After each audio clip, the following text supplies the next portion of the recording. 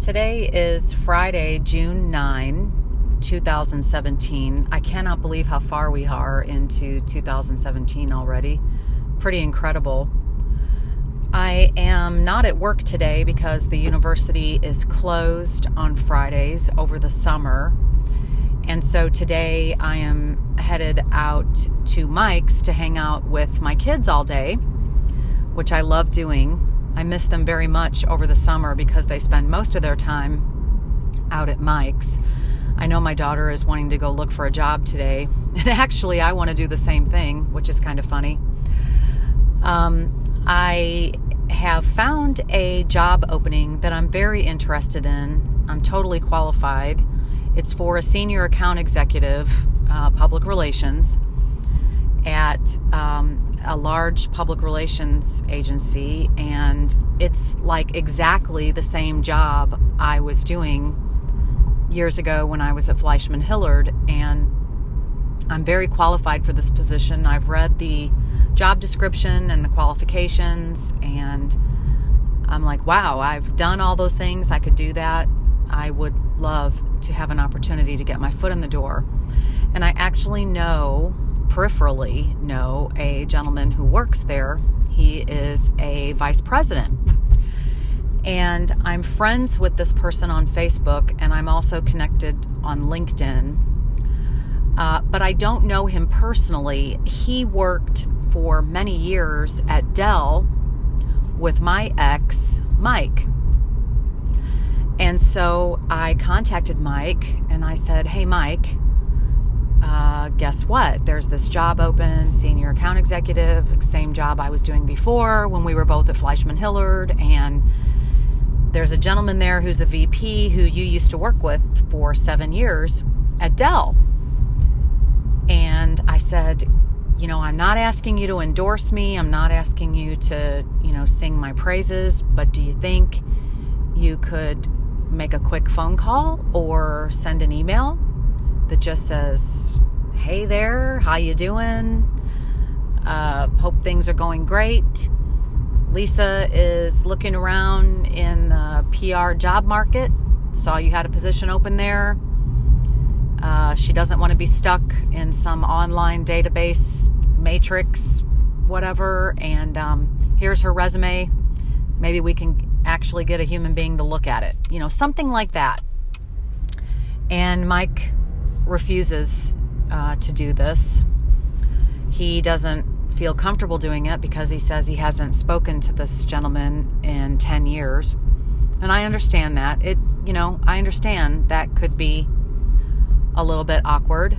But if Mike wants to help me, well, he doesn't. That's the thing. He doesn't want to help me. He wants me off his payroll. He wants me to get a higher paying job. But he won't lift a finger to help me do that, even though he has lots of contacts in our industry. Mike and I both have a public relations background, and Mike has known lots of people along the way in his successful career. And yeah, it's who you know. It's who you know. And you can read articles about this and see all day long it's true. Mike is a senior director at General Motors, and I think that a person like him making a phone call to a VP at a company like that, just saying, hey, give this woman's resume a look. That's all I'm asking. I think that would help crack open the door that I can't seem to get open. But Mike won't do it. And I feel like I help people look for and get jobs all the time. Just this morning, I was contacted by a former colleague of mine from a school where I used to teach. And he said, hey, Lisa, we need to hire a chemistry science teacher. Can you put me in touch with anyone there at Concordia, or do you know anyone at Concordia that can help us fill this position?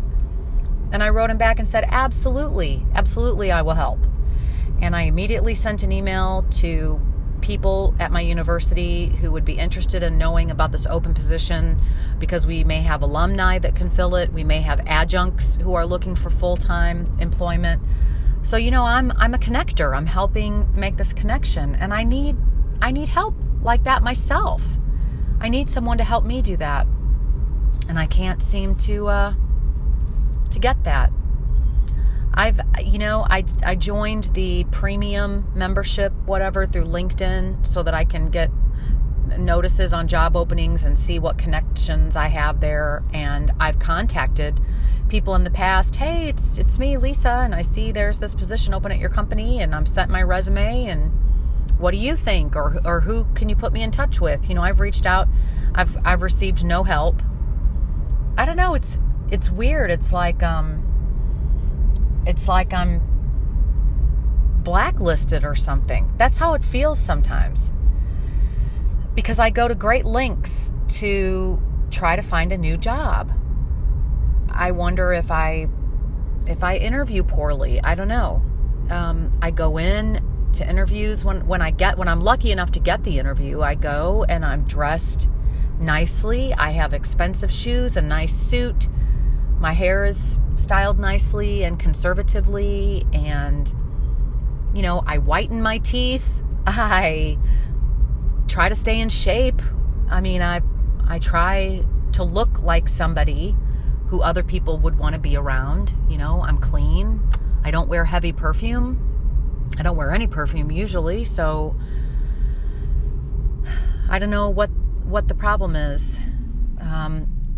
I think, in one of the articles I read about hiring, it said that people like to hire people who are like themselves. And I think that's really true. And so when I'm doing a phone interview with the HR person, that's the first person you have to get through. Well, that's the first time that's happened as I'm recording and driving. A huge spider was making a web right in front of me and coming down towards my shoulder. So I had to hit stop and pull over. I do make these recordings while I'm driving because I'm on the road a lot, driving around, and I feel like this is a good use of my time. Anyway, it's very hard to get through the 30-year-old HR person on the other end of the phone, especially if it's true that people like to hire people who are like themselves. I don't stand a chance if the person on the other end is 29, 30 years old. So if I'm lucky enough to get through the HR person, then I usually get another phone interview with whoever is in the department where the position is open. And I don't often make it past that point. And I don't know why. I don't know why. The other big issue that I'm still waiting on is I have no word from my university about whether or not I'll be allowed to do the doctorate program. I don't like the way I'm being treated. I think it's unfair to tell me that I'm in and then 2 weeks later make it contingent, especially after they put the word out publicly that I was accepted, and now what if there's not room for me in the program? Then, what am I to say to people then? I wasn't worth it enough for them to give me a seat. I'm really unhappy about it, and no one is getting back to me. It's been 8 days since I met with the provost to discuss it, and so I'm just waiting on all of this. But anyway, in a previous recording, I talked about how I was finally feeling comfortable in my new house. I've been living in it for 4.5 years, and I realized the other day when I went home after work and my kids were not there that it's not that I'm uncomfortable in my house. It's a beautiful house. It has all of my wonderful things, and it's a great asset to have. But when my kids are not there, the loneliness and the missing them and the fact that they're not there, staring me in the face is so painful.